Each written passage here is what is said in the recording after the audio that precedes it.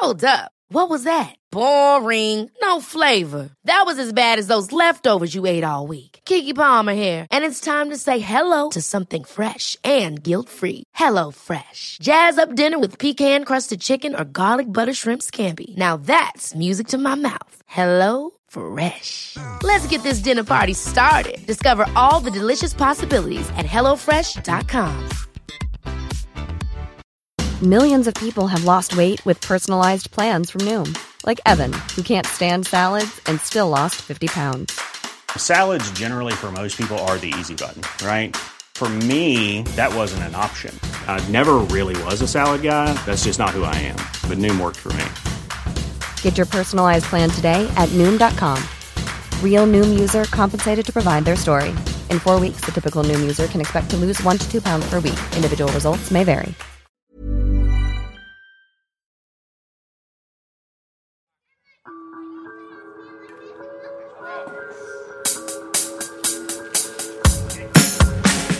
Welcome to my good bad brain. I'm a normal person, so I'm insane.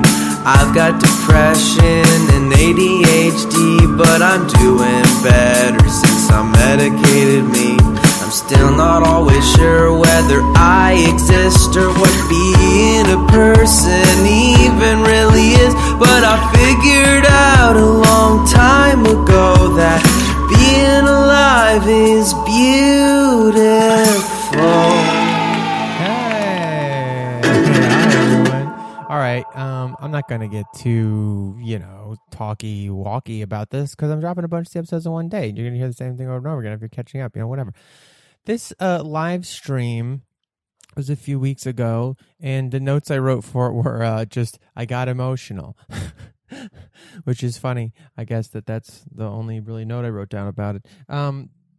Basically, we got in some discussion ultimately. This is at least the most pertinent thing in the episode, or I think I would preamble and introduce it about getting help, to struggle to get help and when it's time to get help. And I basically end up talking about some of my experiences going and getting help.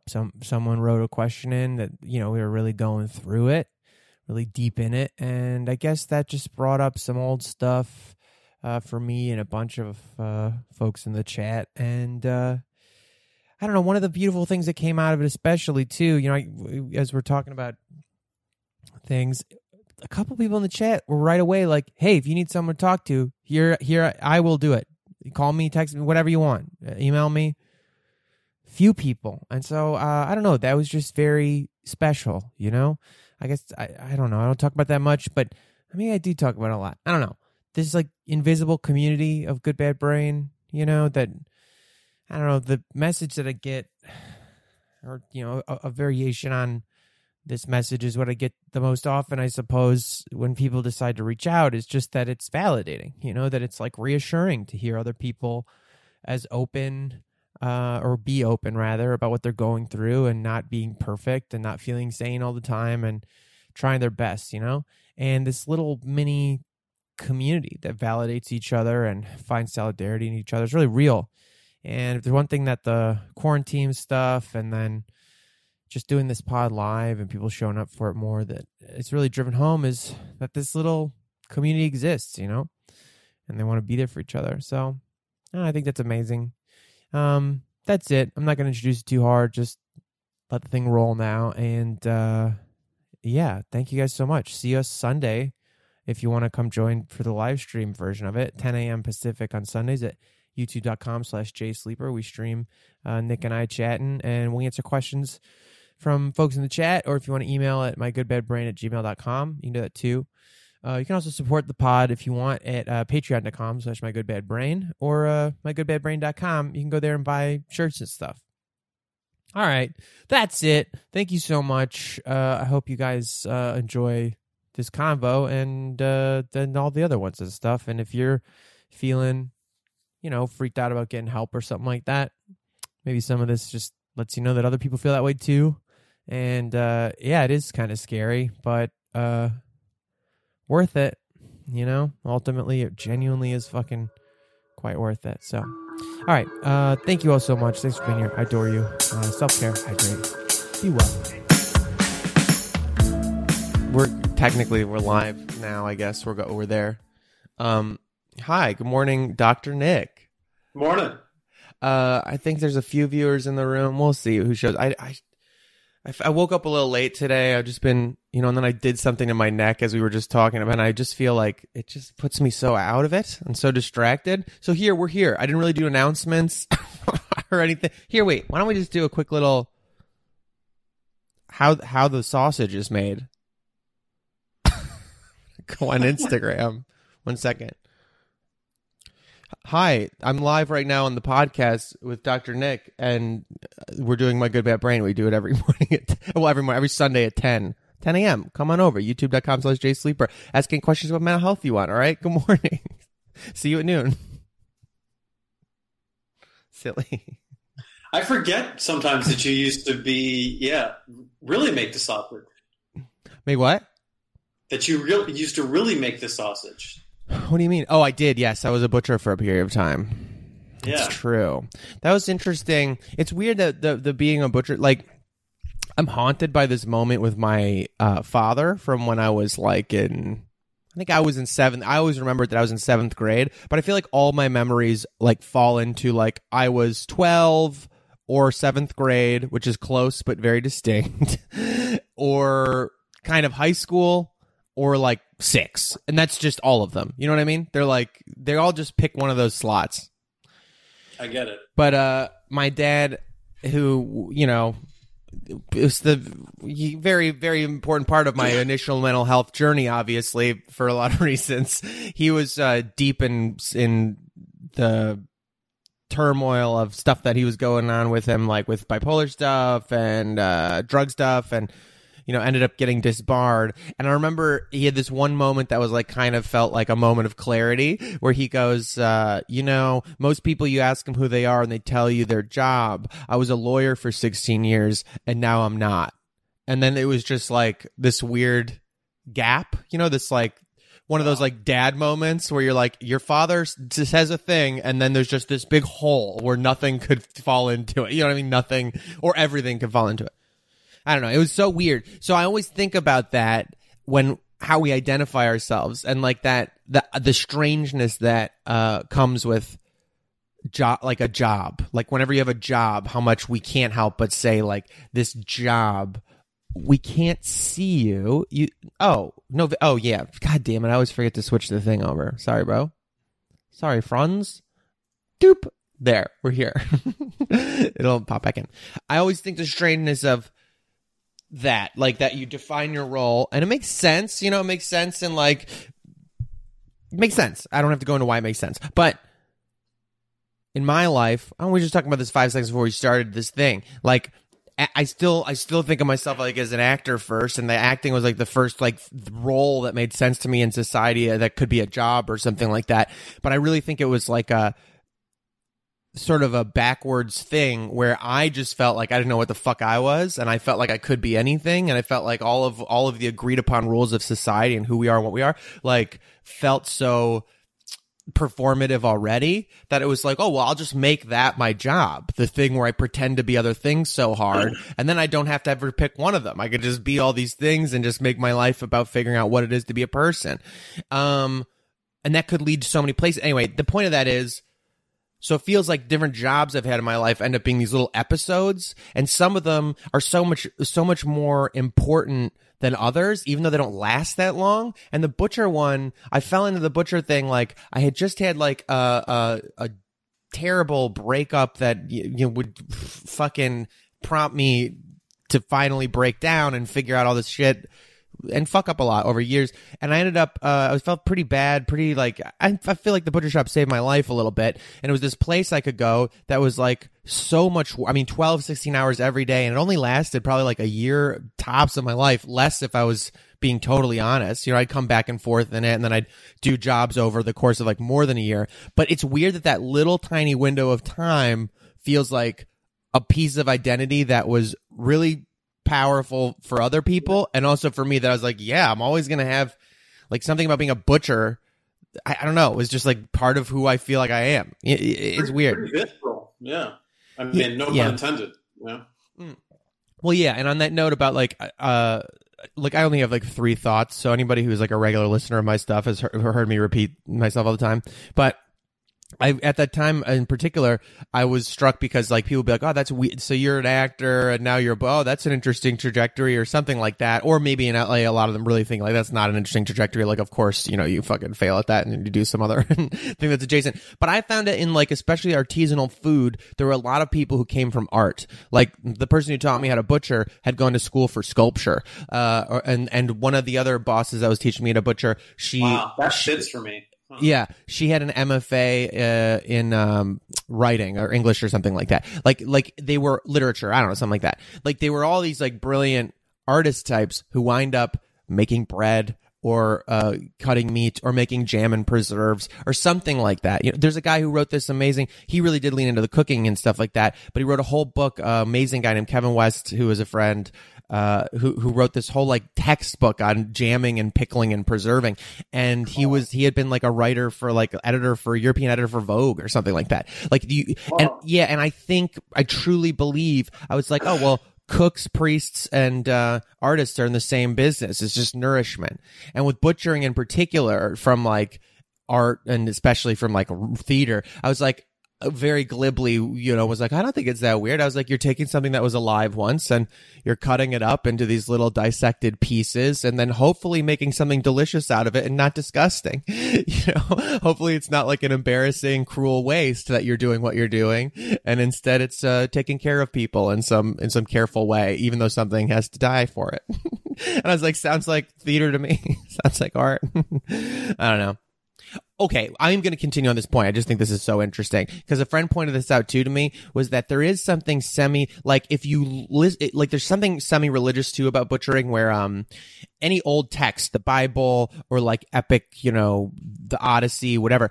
In the Odyssey, whenever they'd arrive at a new land, a kingdom, they'd always there's always a part of the story where they'd be like, and then we sacrificed a bull for the guests, to the gods, a burnt offering or whatever. But you're like, part of that's the God thing, but part of that is like a ship of people just arrived and we need to feed them. So there's this very religious role of like the priest as a butcher as well. Like you'd kill this animal, you had to know your way around killing the animal. I mean, not that we killed animals, but very interesting to me. There's a great book called Trickster Makes This World. I'm blank. I'll just fucking find it right now. It's called Trickster Makes This World. But it kind of talks, so it's just a great book in general. Lewis Hyde is the author. But he talks about kind of when people transition from sacrificing the edible part of the meat to like the part that people don't eat as much, like the smoke became the offering to the god rather than like the actual meat, which allowed them people to like eat the meat, right? Yes. And the person who did that was, I think it was Mercury.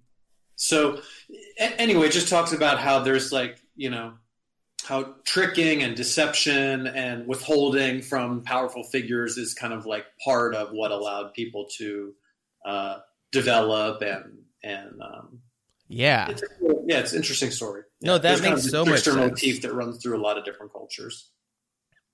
Terry Bradley, hunting and butchering anything is ceremony. And yes, that's how I felt about it. I appreciated, it just felt me, the reason I sought it out in the first place was I could trace it back, I guess, to Omnivore's Dilemma, but like this feeling of growing up in urban and suburban areas and just never having a real connection to these things. And I was like, if I'm going to eat things, I would like to be closer and see if I can totally agree. Deal with it. Anyway, that's all off top. Whatever's off topic, on topic. I don't know. I'll just start with one of these questions that came in over the weekend. And if y'all have any questions or anything you want to put in the chat, feel free. We'll do our normal thing. This one question came in. Said, I was hoping you would be able to talk a bit about sleep deprivation and insomnia on the next stream. In my experience of CBT, the treatments are mostly directed towards anxiety, depression, and or other issues with sort of the hope that the sleep will sort itself out automatically once the other things are treated. Is there a way to actually target sleep itself without pills and beyond basic sleep hygiene? Yeah, so this is a great question, and I think the person is right that, often when someone comes in to talk about symptoms that they're having, sleep is one of them, right? So when people are anxious or depressed, it almost always impacts sleep, and sleep is actually a domain of assessment. So disrupted sleep is a diagnostic criteria for both anxiety and depression. So it's true that like a lot of times someone will come in and a clinician will kind of assess for sleep, but they're focused on like the kind of global symptoms of anxiety and depression. They target those, and usually it does work out that when the person's depressive or symptoms of depression or anxiety sort of resolve a little bit, that as a kind of byproduct, their sleep improves. That's typical. At the same time, there are lots of other disorders that have really profound impacts on sleep. I mean, certainly, bipolar disorder has a profound impact on sleep. There's evidence to suggest that what we used to call thought disorders like schizophrenia and related disorders impact sleep as well. And sleep is certainly disrupted profoundly in PTSD. And the more that we study sleep, the more that we have realized that sleep is actually its own sort of core issue.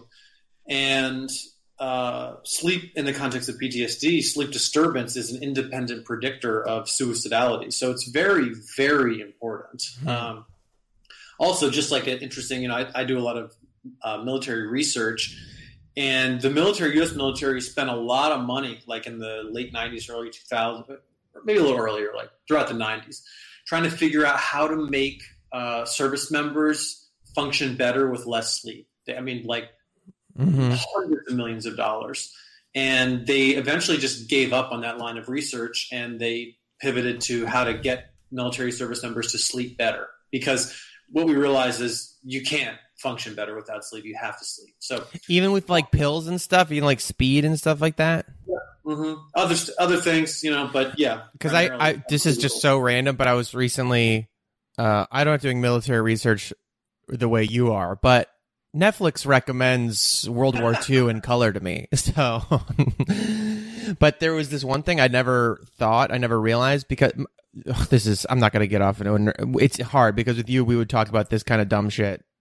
Whatever. It feels off topic, but apparently like the German army in World War I was like way better an army than the Nazis in World War II. Like the army was just like, yeah, they were on the whole time. Yeah. And that the second, Blitzed, which people should, if they're interested. What? The book is called Blitzed, and it's about the German army's use of speed. Yeah.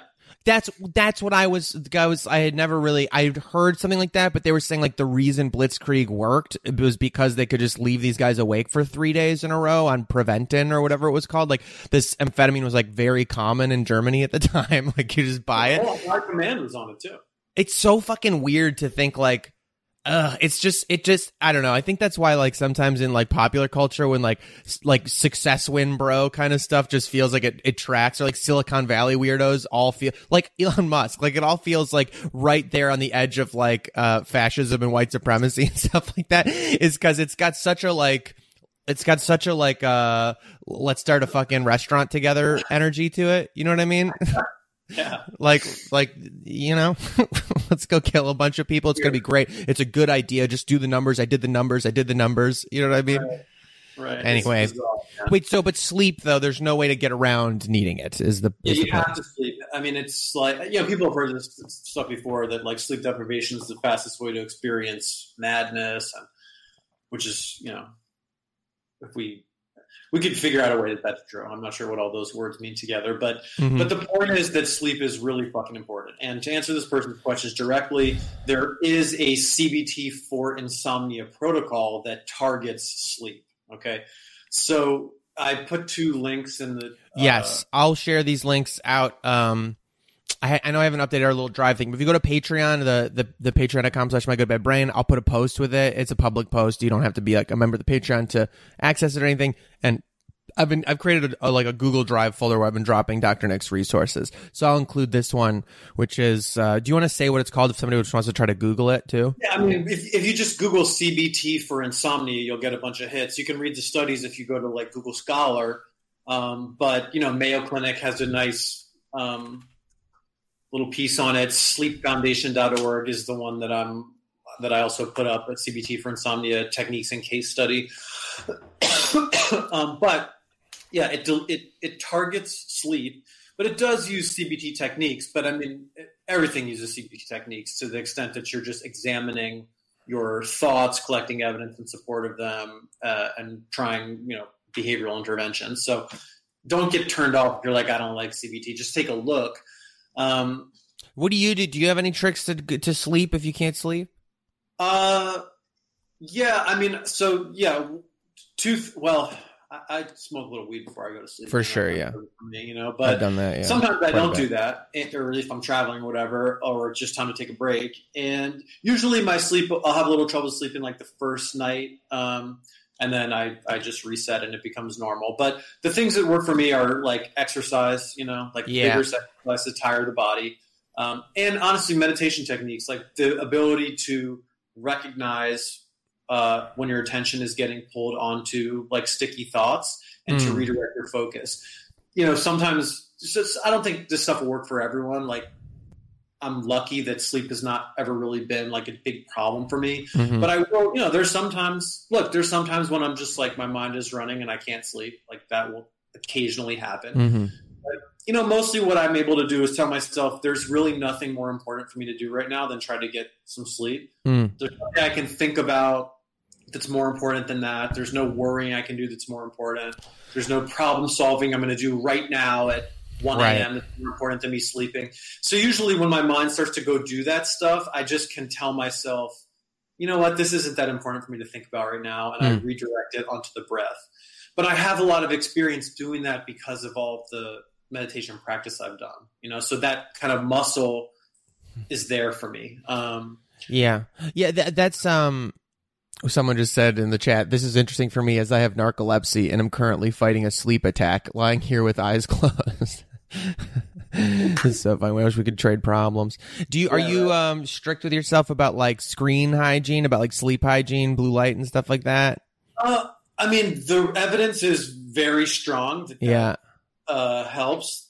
So there's really good evidence about the amount of blue light you get in. I actually heard a presentation about this at the Military Behavioral Health Research Symposium in Kissimmee, Florida last year.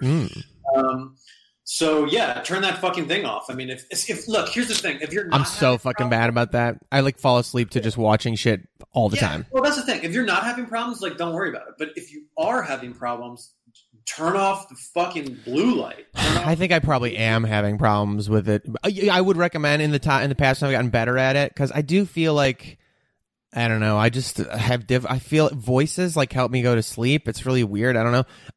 Podcasts, or better yet, an audiobook, because then you at least don't have the blue light coming in your eyes, and put some nice like noise canceling headphones on. And I mean, sleep hygiene is not a joke, man. Like there are whole sleep hygiene protocols. It's like routine, using the bed only for sleep and sex, like all of this stuff. So, if you're having problems, you should follow all those. Yeah. Someone asked, do you know if red light filters actually do anything? I wonder if do they mean blue light filters? Or red light because they only let red light in, then it's blue. I don't know, whatever. It's blue light, right? Is the mode on your phone, or like night mode on your Kindle. Not night mode like the dark, but sleep time mode, or the fuck it's called, where they do filter out the blue light. Right. Yeah, that stuff helps, but thinking like, oh, what like filter should I switch on my device to like sleep better? That I wouldn't go there first. Put that filter on, but do the other stuff. Like put the plug in your phone in the other room. Or I guess if you need it in the room for the timer, like at the end of your bed, like some other. Well, but even like, yes, do the device hygiene, but all the other sleep hygiene. Yeah. Make yourself get up at a certain time, go to bed at a certain time, use the bed only for sleep and sex. Don't like chill in your bed all fucking day long. Oh, that's good. Do some form of vigorous exercise. Don't eat within 2 hours of going to bed. There's like a whole list. I fuck that one up all the time. Yeah. So, if you're having problems, you should try these things. Also, one thing that's helped me. This is sometimes sounds so silly, and I don't mean to. If you're having like intense insomnia or sleep deprivation, which I've been in those phases, I don't mean to like minimize. But one thing to look at for me is your stimulant intake over the day, and just like how much you're taking and how recently. Yeah, that's part of the sleep hygiene protocol too. Is don't have any stimulant beverage after noon.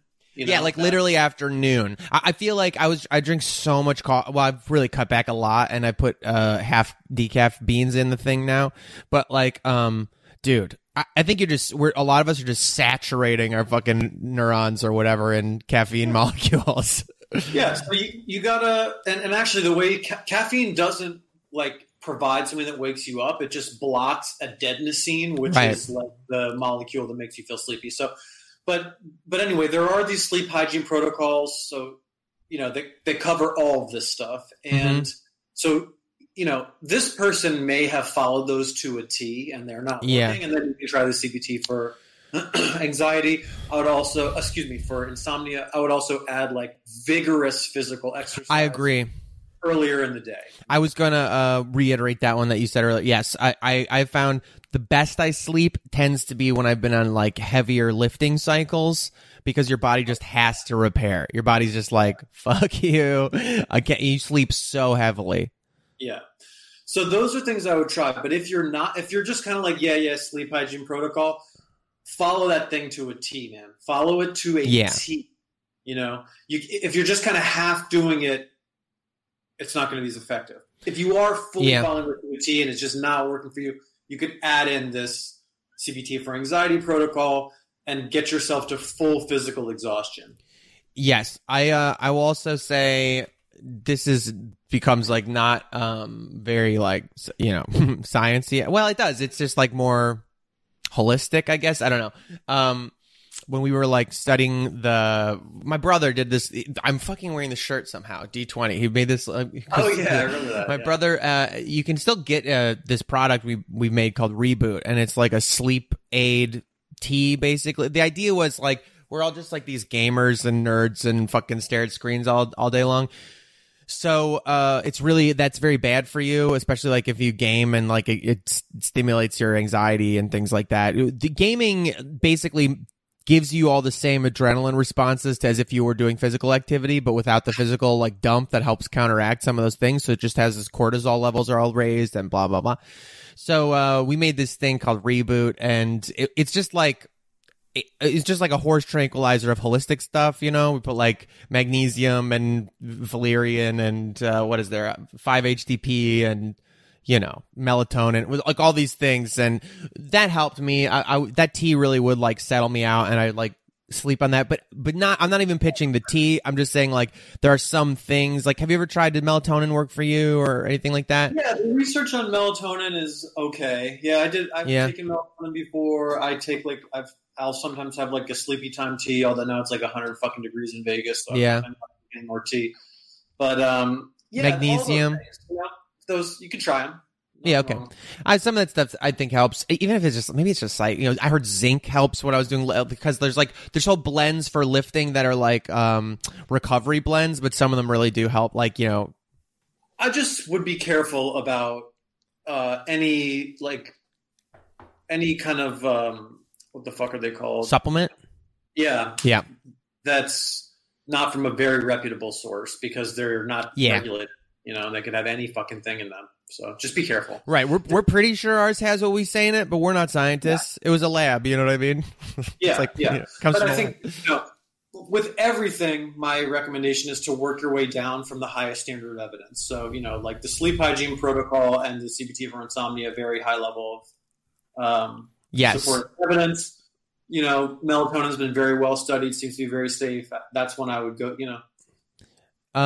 Yeah. Oh, I also have a dumb sleep game that Allie taught me, which is really good. It's her mom's. You just like pick a category, like fruits, and then you just go through the alphabet, and you go like apples, bananas, carrots. I don't know if carrots count, etc. And you just go, and it's like I don't know. by the time you get too far. You get to the end, you just pick another category. Whatever. It's like a better counting sheet. And I will say the last thing I was going to say, the light filters. You worn those gaming glasses, you know? They're like, they filter out blue light when you stare at screens. They're like these yellow, they look like shooting glasses. They're really funny. But they do seem to help, I think, when you just wear them in the evening. And you don't have to, even when you're the last 5 in Warzone and you got to clutch up. I don't know, man. By the way, I did sign in. I played the tutorial at least of Warzone, and it's all updated. So I will jump in a game with you soon. Someone said they had good results with CBD. Yeah, I mean, a nice indica couch. You know what I mean? Yeah, CBD. I've had that help too. Whatever. I have a feeling that we've gone off about this stuff a lot, and the person is like, yeah, I try all that, Yeah. Because that's usually how I feel. I advise them to take a look at the links, the CBT from for sure. We will post those. The physical exercise and the physical relaxation protocols, like the progressive muscle relaxation, which we've linked to before. Doing progressive muscle relaxation every day, especially for 15 minutes. That will reset your resting anxiety threshold. So that's another one to try. But this shit's work. You're going to have to do fucking work. Wait, what resets your resting anxiety? It's called progressive muscle relaxation. Yeah, we have a link to it, but it's basically that process of tensing and then relaxing each muscle, from your fucking face all the way down to your toes. I should do more of that. Do that 5 days in a row. I would imagine, and coupled with the vigorous exercise of the CBT for insomnia protocol, that should help. But if this person could let us try that, let us know. I think they weighed in the chat actually. Oh, great. I've got the sleep hygiene down, but always without fail wake up at 3 with no possibility of falling back asleep. Could it be I just need to sleep in sequences and shouldn't try and fix it? Maybe. Yeah. Could be. Try waking up try just getting up at 3 and see how that goes. Okay. Yeah, I don't know that I kind of I've gone through a little phase. Frankly, I love it when my body wakes me up, earlier than everybody else. I feel like that's a really good time to do creative work if you can make yourself do it. Something about those early morning hours when you're the only person around. I know this is easier said than done. If you have a real job you got to go to then at 9 or 10 in the morning or earlier. And then, you get tired around 11 and you want to take a nap and you can't. So I totally feel if that's an issue, but. Yeah. I mean, there also is evidence that, previously people slept in 2 distinct cycles, so there would be exactly what this person's talking about, an early morning cycle where they're get up at 3 and be awake until noon, and then they would take a nap until 6, and then they would get up again. The founding fathers write a lot about that. So really, yeah. Well, I mean, look, dude, you can do whatever the fuck you want. That rocks, honestly. In a society that forces you to conform to a particular schedule. I mean. Yeah, I feel when I felt best, kind of part of this quarantine, I was doing this, I fell into the schedule of I'd wake up at 6 or something every day, just naturally. I'd wake up really early. I'd do things. I'd do some exercise. I'd end up falling asleep around 1 for a couple hours, which I never nap, but all of a sudden had this schedule. And then I'd do stuff in the afternoon, evening. And it was just maybe that's, I don't know. I was maybe there's a reason siesta exists in a lot of the world. Well, there's no reason to. I mean, the thing is, we also moralize this, everything else. Yeah, we're totally. You're bad if you stay up late, and you're bad if you sleep late, and you're good if you wake up early like a good boy. That's all nonsense. It's all just social conditioning. But if you live in a life where the social conditioning is important, then you got to fucking do it. Right. So this person, they already have sleep hygiene down, which is awesome. But the CBT protocol for insomnia is different than that. So it includes the sleep hygiene, but it includes other things too. So check out that CBT for insomnia protocol. Part of that though is if you do wake up and you just cannot go back to sleep, just fucking get up. Yeah, just give it a shot. Just see how your rhythm plays out. All right, I like that. All right, I'm gonna go to this other question or statement question. I don't know. It's a very relatable situation. Sorry. Well, they asked another question. So let's stay on sleep really quick here. Could it be harmful to just get 5-ish hours of sleep a night? I mean, so if we think about the normal curve again, most people will see cognitive performance deficits if they're not getting closer to 6 to 8 hours. But people are different. There's variability, and this person might be on one of those standard deviation tails. So you will know. You will see if you are getting 5 hours of sleep a night and it's like working for you after a couple weeks. Congratulations, you're a very lucky person, and that could be working for you. If you're starting to have performance problems and you're not doing that well, then you could think about some other interventions. But I find kind of also like what you said, like the whole like let it ride thing, kind of. Sometimes it just resets you. Like you'll start just falling asleep earlier. You'll get your 5 hours of sleep because you woke up at 3 the first few days or week, and keep going. And then suddenly your body like, okay, now we go to sleep at like 10 or whatever normal time. Yeah. 9. And look, people are different. I mean, there's some people. I think there are far more people who are like, I'm fine with 5 hours of sleep or 4 or 3, and they're really not. But there are some people who perform well, with that amount of sleep. That's me, bro. I'm an animal. Hustle hard, grind every day. Our sleep needs also change as we get older. Older adults sleep less than younger adults. Obviously, teenagers sleep all fucking day long because their bodies are growing. So there's really just a lot of variability. And I think you've got to do the evaluation, individual in terms of your performance and how you feel. Yes, our regenerative systems, as they succumb to entropy, no longer need to rest as we approach the cold embrace of the grave. What a thrill. On that stupid goth note. Okay, this person submitted this situation. It's this one's gonna be a little tough maybe for some people to hear. It's I've been here. I'm grateful. I don't think I'm here right now.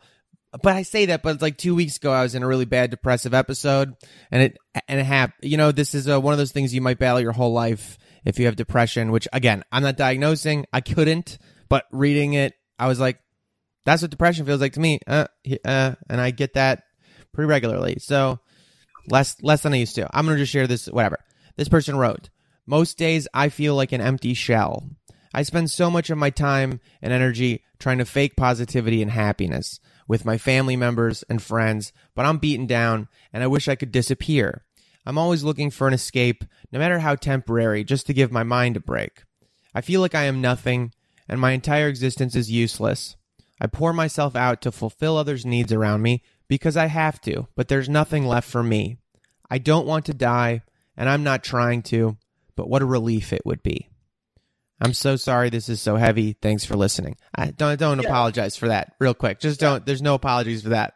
I'm like getting emotional. I read it to Dr. Nick before to give him some preamble of things we might talk about today. And it's weird. I just can't speak publicly without my emotions being more heightened. That's a very powerful thing to share. It's very difficult to go through that.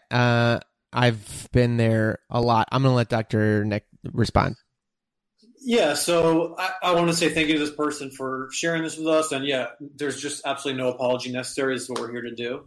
So a couple things. This person sounds depressed, and I would urge you to go and see a therapist. It's critical that you do that. Okay, it's really, really important. And you deserve to see one, and you deserve to feel better. And please make an appointment. Or it sounds like you're fucking tired. So find someone who you trust to talk to help you make an appointment. Okay? Yeah. The other piece is, we're not going to be able to do this now, but the other piece is, it sounds like this person's interpersonal boundaries are pretty porous in some cases, and then very private in others. So it's, if you're pouring yourself out to everyone else because you have to, maybe you're a mom or you have like a lot of responsibilities. I can just tell you, one of the things you're going to have to work on is your interpersonal boundaries, because you're going to need to set firm boundaries, because it's not working. The strategy that you're using, pouring yourself out to others because you have to, it's not working. It's not working for you. It's not working for them. It's got to change. Okay.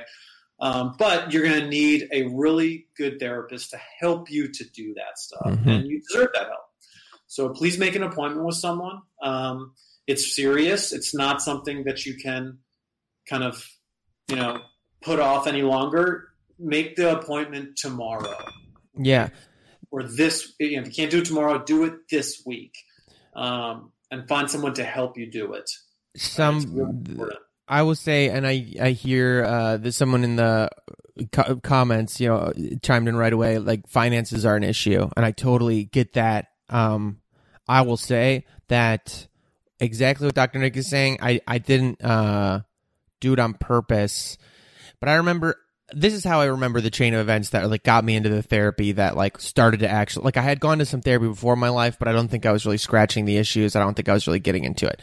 I was in a really fucking bad place. I remember. I'm glad that I had a group of close friends that I could text a group chat like, hey, a string of things that the tone was different than it usually was for them, I guess. And I was like, I just said basically exactly what you said. I just don't know why I'm alive. I don't really know what the point of being alive is. And the language to me also, again, I'm not a fucking doctor, but like things that I've just noticed as patterns when other people seem to talk about depression that resonates with my own experiences of depression is when you start talking about like feeling like nothing and then the words existence entering in there, like do I exist, do I not exist, what's the fucking point of that kind of shit. Passive suicidality, and it's very serious. Yeah, that's what'd you just call it? Passive suicidality. Passive suicidality. Yes. Okay. So I got that. Whatever. So I was grateful in the end. I was lucky enough that one of my friends, for whatever reason, they heard it in the tone or in the chat. They were all being nice to me. One of them was like, where are you right now? And I was like, I'm just home.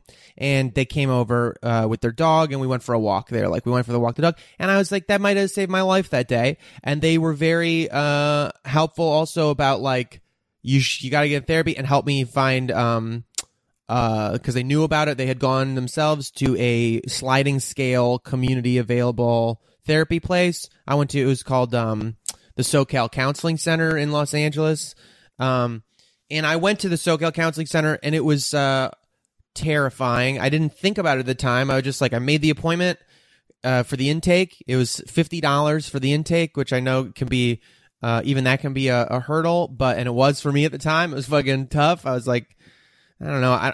Sometimes I think back and I'm like, I don't know how I even lived. Like you think about how much money you're spending on drinking and stuff like that and knowing how the end of the month always was. And who knows, but somehow I found the $50 and I think they'll always help you if you're in crisis. They won't turn people away if you're in fucking crisis. They just don't do that. There might be an imaginary bill, but they just don't do it. I in my experience, whatever. So I went to my appointment.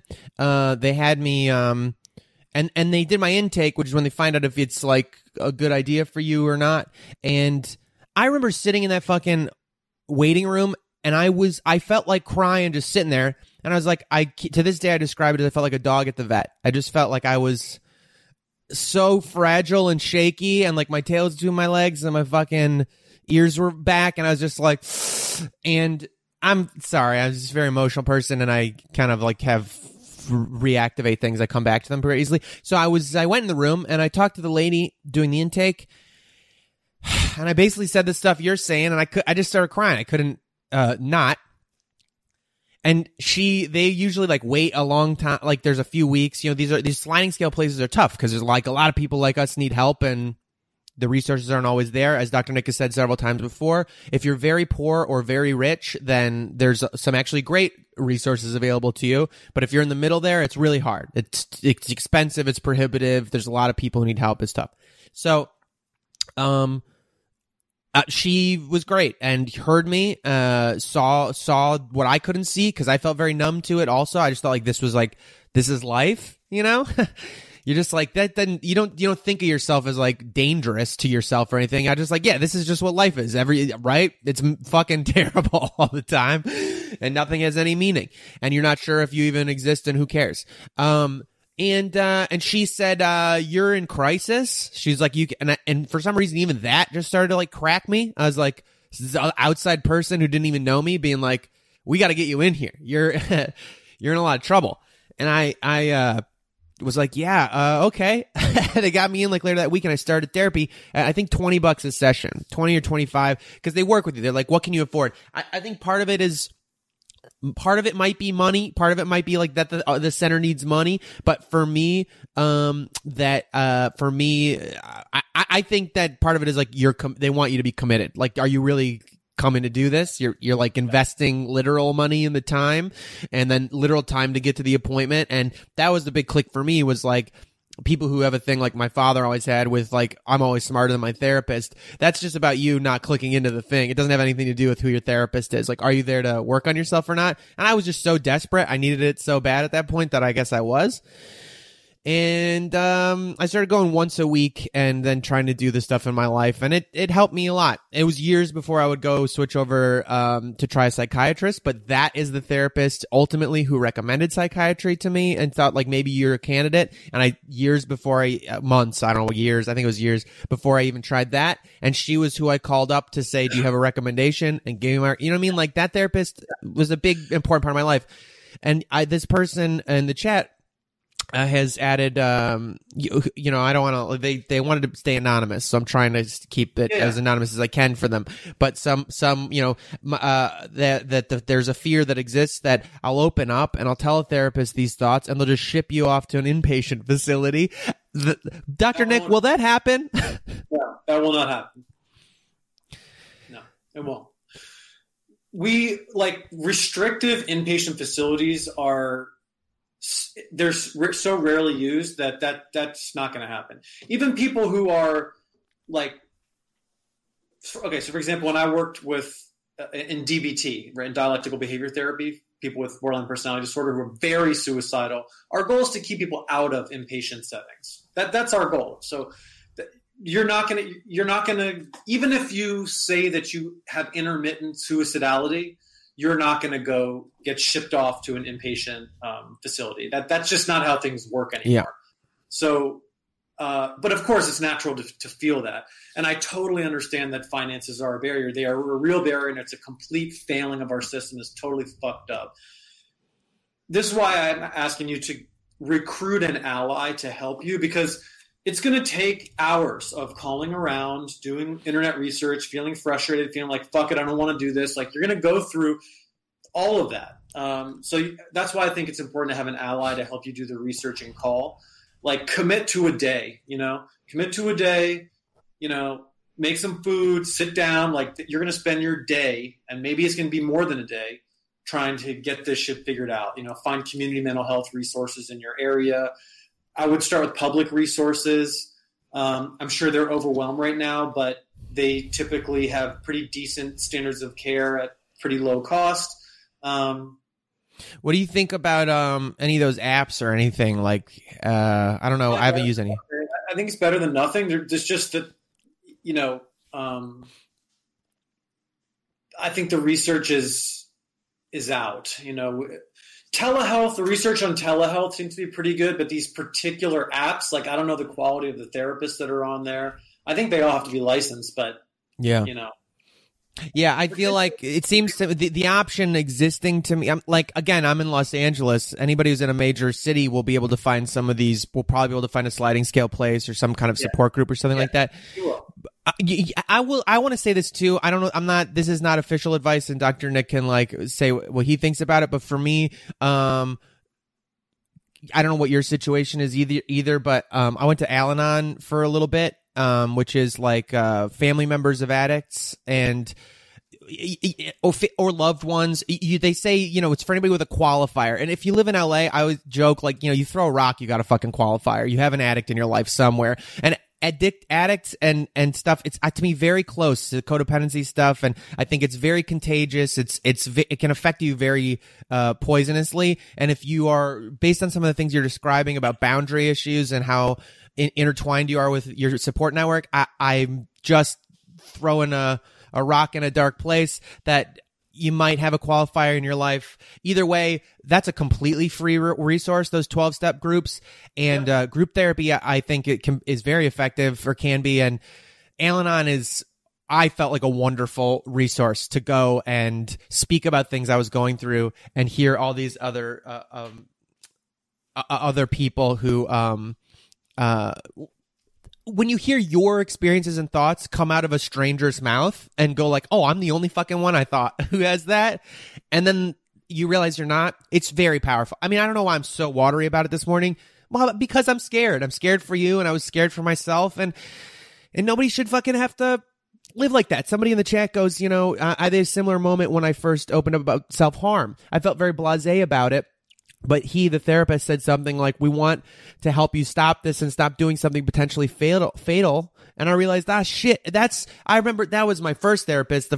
Again, another moment I always repeat, but like was fucked me up, was I was like, one day I was like, I don't even know why I'm here. And they were like, what do you mean? Cause I was a very young man, you know? I was like, because I know I don't have any real problems. I know I'm like a good looking white straight guy in America. I don't have any fucking real problems. And I'm doing, you know, what am I just here? It's just, you know, it's really hard to be alive some days. It's really hard just to breathe. And they just stopped and they just were like, that's a real problem. I was like the first person who fucking said that and made me go, oh my God, it is okay for that to be a real problem. It fucking sucks, you know, to live like that and feel like that. And you don't, I mean, I don't know. I don't like the phrase. I don't want to say you don't have to, because literally you wouldn't feel that way if you didn't feel that way. Like you kind of do have to. Your body and your brain are doing that. But yeah. There's a way to change it potentially. Allie dropped this on my desk too. Open Path Collective. She says it's a sliding scale place. I don't know if that's also local LA. I'll ask her later. But that's another. Someone said my local public university has a community mental health clinic where PhD students can provide services to the community at a lower cost. Do other universities offer this? Well, it depends on the university. Most of them will have their trainees in the mental health clinic for students. Not all universities are going to have community facing provider networks, but most big universities have some integration with the community where they're providing some services. And also trainee therapists, their outcomes in general are just as good as kind of veteran therapists. So don't let that put you off. You know, trainees can be, because they're dedicated. They're fucking reading the research and they're getting great supervision. They're not burnt out. So, you know, their outcomes are good. Allie, is this in LA or where is this? It's like a database of people who do sliding. It's like a website thing? Mm-hmm. Okay, she says this thing, Open Path Collective, is a database of sliding scale places. So you can go, if you Google Open Path Collective, I guess you can find resources potentially there. But find a friend. This person in the chat, find a friend to help you, because it's going to be tiring and it's going to be a fucking pain in the ass to do this. Yeah. You know? Yeah, for sure. You got to do it, but find someone to help you. Even if you listen to this pod, I mean, there's a good chance, my favorite thing about this fucking group is it's not a huge podcasting thing or something, but there's a group, solidarity and fucking validation, I realized, are the point of this thing. And with this quarantine calisthenics we're doing, there's a group of 10 or so people in there, or 15 people who are really here. And I wouldn't be surprised if you got nobody in your consistent life, that somebody around this group might just be able to check in with you or something. It's, you know, I just don't want you to feel like you're alone with this. There's, you know, this person, is there a way to find local to them? Yeah, I believe so. And they're in New York. If you're in New York, even if you're not in New York City, I'm pretty sure you'll be able to find something that you can get to. I guess I haven't checked it out, but check out this Open Path Collective. I'm going to Google it right now. Yeah, big cities like this are going to have better public mental health resources. And so it's hard to navigate the public mental health resources, but they're usually good because they have high standards of training, and it's hard to work there, you know, because they have good benefits and stuff. So they have good therapists. Can take a while, you know, but. Well, go check out. I just Googled it briefly, and it does look like it might be a pretty good resource. Is this Open Path Collective? The front page has a enter your city or zip code thing. It says online therapy is available. I don't know. Check it out. It says as long as there's financial need. It looks like check it out. That might help. And then there might be other I'm sure there's resources if you type in just sliding scale and where you live, sliding scale therapy. And then again, that is why I mentioned the Al-Anon thing, is just because 12-step programs are just gatherings of people that are totally free, and there's coffee and cookies sometimes and stuff, and it's just nice. To me, I mean, I noticed in my life a lot of 12-step people end up in my life like as close friends, like sober people and stuff like that. And I think it's because I'm a little bit weird and I'm definitely a lot open, and 12-step people are ready to fucking go there right away all the time. They'll talk about anything. They won't judge you. And if they do judge you, they put it way back behind everything else. They're able to bury their judgment and just be there because they've been where you've been. They know what it's like to really feel like that existential, that at death's door feeling, and they won't fucking dismiss it. Sometimes they'll be a little harsh. Sometimes they'll be a little crazy. All 12-step people are different, blah, blah, blah, blah. But there is, I think, an understanding and an acceptance from within the circle. There's less fear and less shaming, for sure. Completely. So I don't know. That's why I just mentioned that one, because I know it's not official therapy or anything, but it's free, and there's 12 steps like all over the goddamn country, like everywhere. Yeah.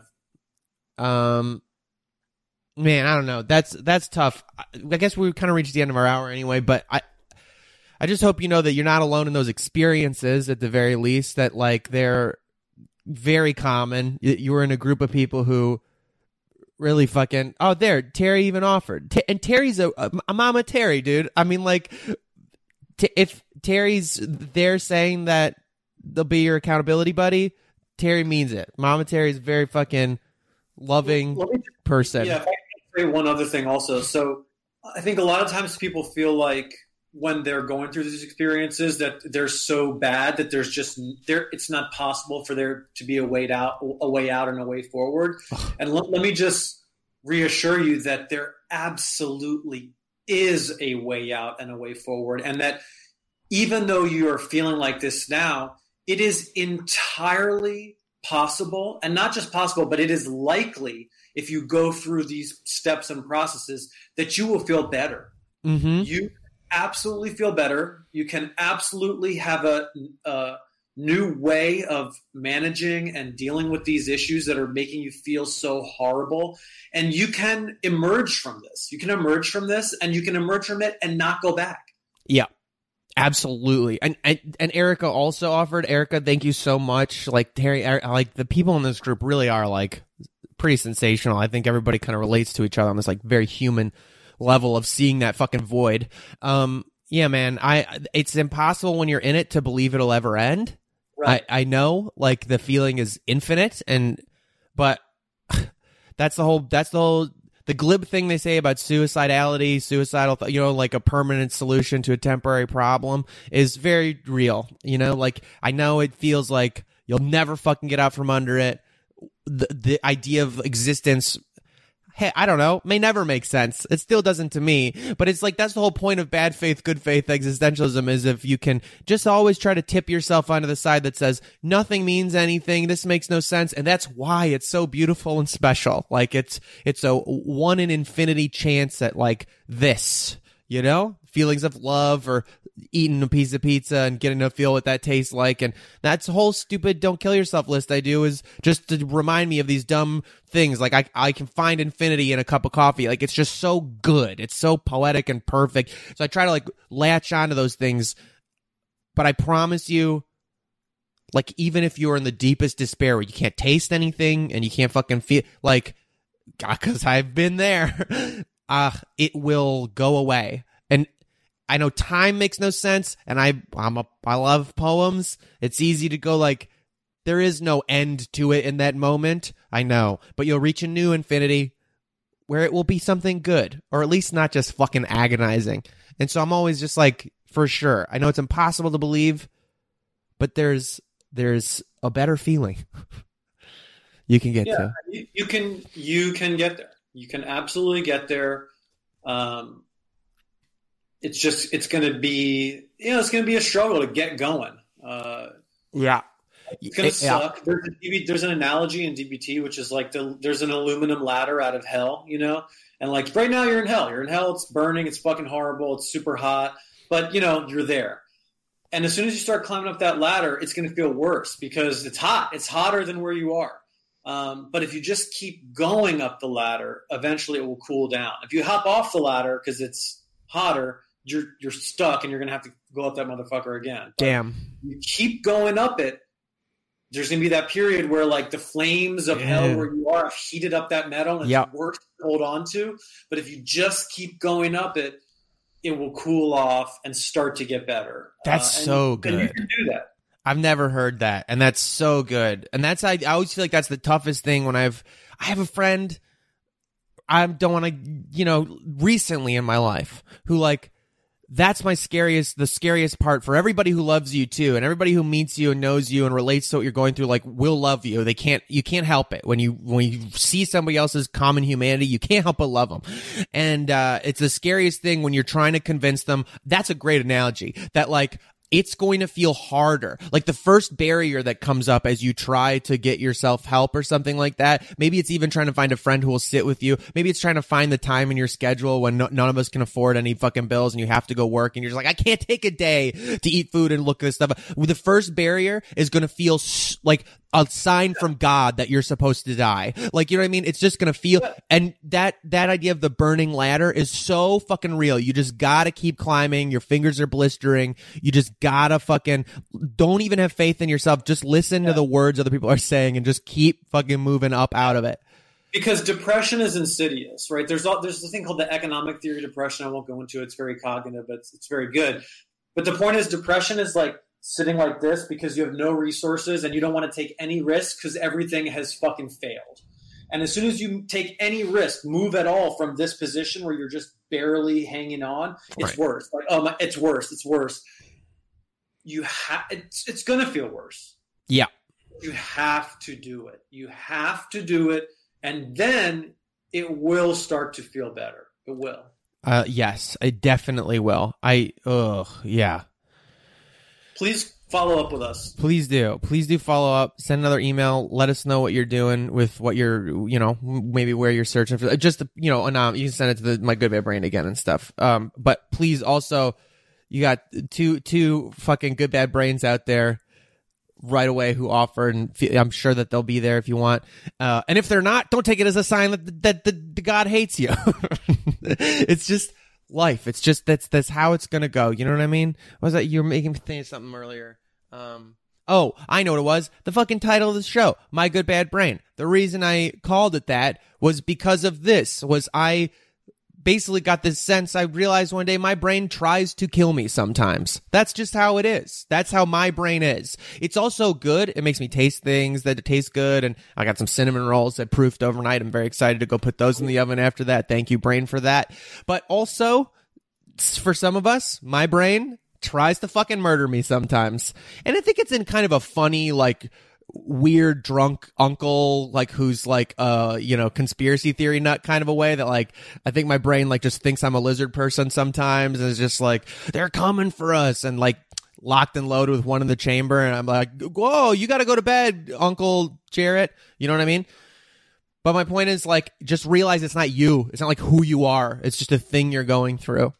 Okay? And you're going to survive it. That being said, coffee, sandwiches, lavender soap, always number one on my fucking, on my don't kill yourself list. But, like, I don't know, that helps me. Again, not real stuff, but, like, don't, of course. Nobody's going to hate anybody for not reaching out. Sorry, somebody said in the, no, that's not how this works. You should just know that people are there if you want it. If you feel like you want it, it's there. Don't worry about it. It's not like about you. That's like, so I'm laughing because that's how it feels, right? Like, that's how I feel, is I'm just like, I'm bad. Allie and I joke about this stock photo we found once of like a toddler. Who knows why they took the photo? It's a toddler with a punching glove on, punching themselves in the head. And it's like the saddest fucking stock footage I've ever seen in the world. You're just like, who even made you pose? Who made you do this? Because that's who we are. A sick person. This kid just looks so fucking sad, punching himself in the head with a boxing glove, and we're just like, that is how it fucking feels. Is you're just like punching your fucking little sweet baby head. You didn't do anything wrong. It's fine. Stop. You're not bad.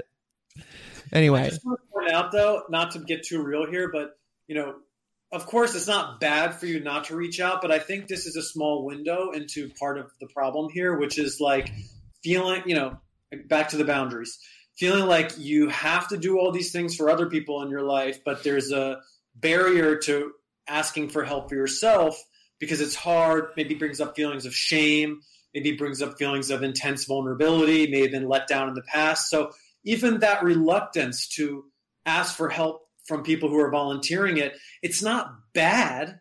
It's just an indicator of probably a set of problems that are present in your life and causing you to feel alone. So, we're getting a little tiny microcosm of that just in this interaction. So I think what's good about that is it points to a road towards change that's going to be really hard to get down, but that's available. Does that make sense? Yes, it totally does. I like the point of that.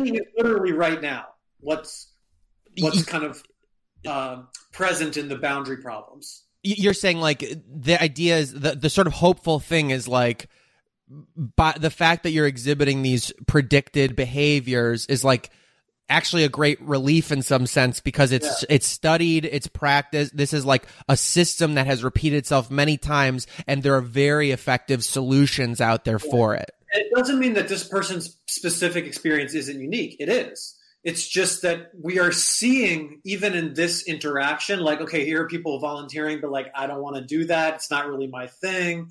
There are barriers, maybe unexamined barriers like shame and avoidance of vulnerability. It's telling us that our kind of understanding of what's going on is on the right track, which is encouraging. And also interesting to note, all goddamn day, like you said, you'll show up for other people, you'll put on a happy face for them, you'll feel total agony over the place that you're in just because you have to for them. But you don't deserve that. You don't deserve the sacrifice and the discomfort to try to make you feel better. You know what I mean? That's really interesting. Like a very irreverent therapist that I trained under. And, it would be like, they do the classic, well, what would you tell your friend in this situation? Like, you better believe you would tell them that they need to get a buddy and call, and then the person's like, yeah, I would tell my friend that, but like, I'm not going to do that. And this therapist would be like, well, what makes you so special? Yeah. That's so funny. There's this very like, I know we're running a little over, but you've activated us. We're worried and we're all in our fucking feelings now. I am, whatever. But like, there's this like very like Facebook meme type like copy pasta thing that Allie and I like quote at each other all the time, which was like that there's this like older couple, like maybe elderly couple in the line at the grocery store, and that the wife like said something like, ugh, I can't eat that, I'm so fat, or something like that, so like, I'm so bad. And then that the husband grabbed her and was like, hey, don't talk to my best friend that way. So we like do it all the time when you're saying fucked up shit to yourself. You go to your friend, you're saying, hey, don't talk to my best friend that way. Oh, so silly, but so sweet. Hey, don't talk to my best friend. You know what I mean? We're bonded in this fucking pain. It just makes me sad. I'm sorry you're going through it, but I think Dr. Nate, what you said is like really profound. Is like even in the predictable textbook patterns of like this negative quote unquote thing is like a lot of hope, because that means it's identifiable and we can like find a way out. It's not you. It's not your identity, your personhood. That's not it. It's the like, it is the depression box that you're living in. And the box looks similar for everyone, even though your experience in the box can be a little different. But that box is not you. You're in the box and you got to get the fuck out of the box. Just put it on a t-shirt, dude. Get the fuck out of the box. That's it in a nutshell. All right, I don't know. Well, we'll stop. That's a good, I think we'll just call it for today. Thank you so much for being open with that and sharing that story. Like, I know it's hard to even write that fucking email. Say, what are you saying, Doc? I said, please do follow up with us. Yeah, please do. Let us know, if you where you reach out, I don't know. And again, Terry, Erica both offered. You can either message them privately, maybe, or if you just message me and I'll put you guys in touch. Like, please do. This is. There's this whole thing of what's the word they use? It's not charity. It's like community action. What's the word they've been throwing around a lot? And Mutual aid. Yeah, mutual aid. Yeah.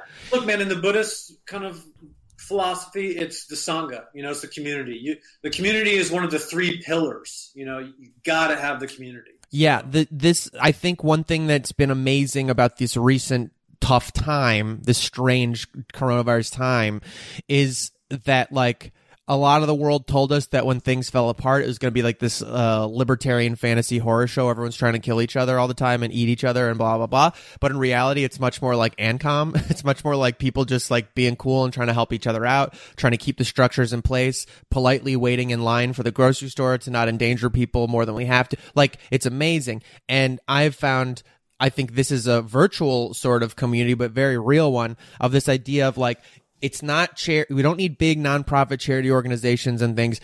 We need those too, I guess. But like mutual aid, that like on a person to person basis, showing up for each other, it makes a huge fucking difference. And this little group, and in the scheme of things, there's like dozens of us, not thousands, that are this interconnected. But in a way, it makes it even more effective. Like you'll find somebody here or nearby who will relate to what's going on. And I don't know. I think we can really like help each other out.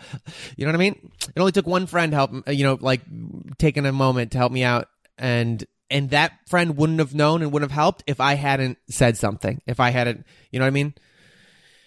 All right. Okay. I'm rambling. All right. Thank you guys so much. Dr. Nick, thank you for being here again. This rocks. Please stay in touch, everybody. If anybody else is having these kinds of feelings, obviously all this stuff goes for you too. Very common. We're in it together. All right. I don't know how to wrap things up. We're just going to say we're done. Self-care. Drink a lot of water. Be hydrating. You know what I mean? All right. Be well. I love you guys. Thank you so much. Thanks, Dr. Nick. We'll see you guys. You check out mygoodbadbrain.com if you'd like some shirts, or patreon.com/mygoodbadbrain for more info. I'll put up Dr. Nick's resources. And, quick little extra plug for today. At noon in 45 minutes, we switched the weekends of quarantine calisthenics into like self-care stuff, and I'm getting some guests to come on and things. I still gotta have you come and do meditation. I forgot. But today, my acupuncturist, yesterday, my mom, who does a lot of yoga and stuff, did like some ankle and feet opening stuff. That was like amazing. And she's gonna be back next week with wrists, but we're gonna do some acupressure type, it's, what's it called? Gua sha, I think is what it's called. It's like this kind of scraping. It's really great. It feels so good. I did an acupuncture session, quote unquote, virtually, where she was showing me some acupressure points and like showing me stuff I could do. And I was like, this is amazing. Would you like to do this for the group? So if you're interested in doing a little self-care physical practice that's kind of fun, come by at noon on Instagram Live today. And Quarantine Calisthenics continues. That's it. Okay, that's my little extra plug. All right, thank you guys. Thanks, Dr. Nick. We'll see you guys next week. I'll post this through the week. Are you good? All right, bye. All right. Thanks for joining us, guys. My Good Bad Brain is a production of Mindjam Media, my little media company. Thanks to Coda for making this theme song with me. And that's it. MyGoodBadBrain.com. Patreon.com/MyGoodBadBrain. You're the best. Have a good one. Self-care. Hydrate. Be well. Bye.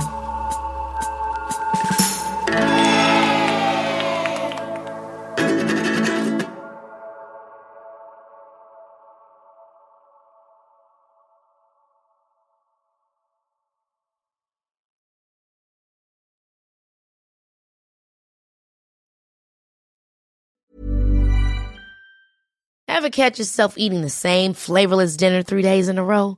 Dreaming of something better? Well, HelloFresh is your guilt-free dream come true, baby. It's me, Keke Palmer. Let's wake up those taste buds with hot, juicy pecan-crusted chicken or garlic butter shrimp scampi. Hello Fresh. Stop dreaming of all the delicious possibilities and dig in at HelloFresh.com. Let's get this dinner party started. Planning for your next trip? Elevate your travel style with Quince. Quince has all the jet-setting essentials you'll want for your next getaway, like European linen, premium luggage options, buttery soft Italian leather bags, and so much more. And is all priced at 50 to 80% less than similar brands. Plus, Quince only works with factories that use safe and ethical manufacturing practices. Pack your bags with high-quality essentials you'll be wearing for vacations to come with Quince. Go to quince.com/pack for free shipping and 365-day returns. Imagine the softest sheets you've ever felt. Now imagine them getting even softer over time. That's what you'll feel with Boll & Branch's organic cotton sheets. In a recent customer survey, 96% replied that Boll & Branch sheets get softer with every wash. Start getting your best night's sleep in these sheets that get softer and softer for years to come. Try their sheets with a 30-night guarantee. Plus, get 15% off your first order at bollandbranch.com. Code BUTTERY. Exclusions apply. See site for details.